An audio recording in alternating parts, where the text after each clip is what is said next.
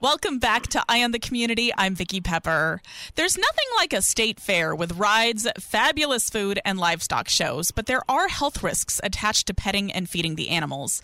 Dr. Douglas Kratt, president of the American Veterinary Medical Association, is on the line to tell us how to stay healthy while loving on these creatures. Thank you for joining me. Thank you for having me today. Dr. Kratt, what are some of the common diseases that can be spread from animals to humans?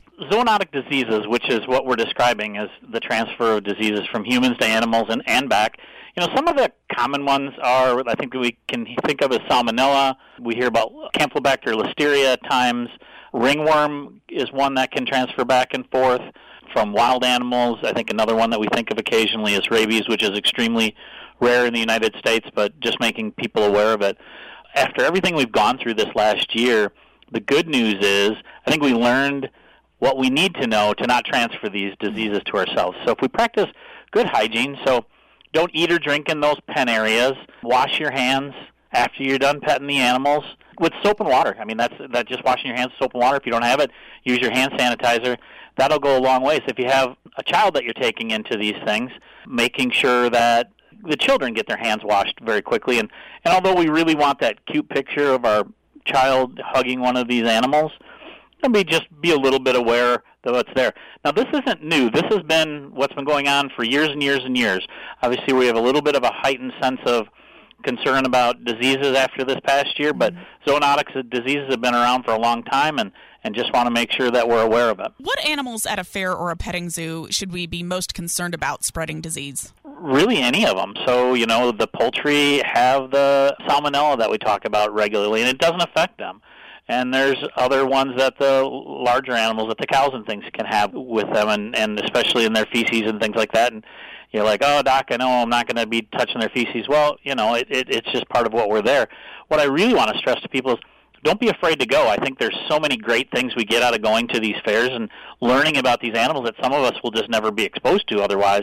Take the opportunity, enjoy it, especially with more and more people getting vaccinated. I think it's a great thing. What are some of the most common symptoms of a zoonotic disease? So zoonotic diseases really go across the whole spectrum. So there's not common diseases, but we can think of upset stomach.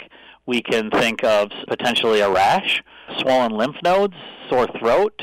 Anything can really show up as that. And when you talk with your healthcare provider and you have these things saying, hey, by the way, just want you to know I was at the petting zoo or I was at the state fair. Now, these animals that go to these fairs, they're pretty well checked out by their veterinarians, and then a veterinarian that has to make sure that these animals are not bringing communicable diseases in with them the best that you can.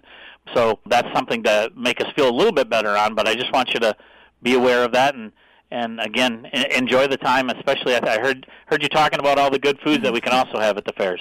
And tell us again how we can minimize our chances of getting sick. Wash your hands. Don't eat or drink around the animals. If you're taking your child with you, make sure they wash their hands. 20 seconds with soap and water is going to go a very long ways.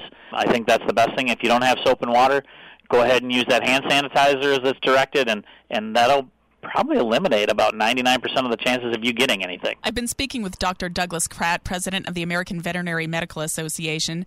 Is there anything else you want us to know? No, we have a bunch of good information at avma.org for people, but if they have any questions about it specifically, talk to their healthcare provider, or if they have a pet themselves, talk with their veterinarian, and they'll be able to even give more direct advice for you. And one more question for you, Dr. Kratt. What is your personal favorite part of going to a fair? Boy, can I pick two? Because one's going to be all the music and that type of, the music that's there, and then I do like going to see the animals. And what's your favorite animal? Mine is probably going to be the horses. Very nice. Well, thank you so much for talking with us today, and I hope you have a great and healthy fair season. You as well. Thank you very much.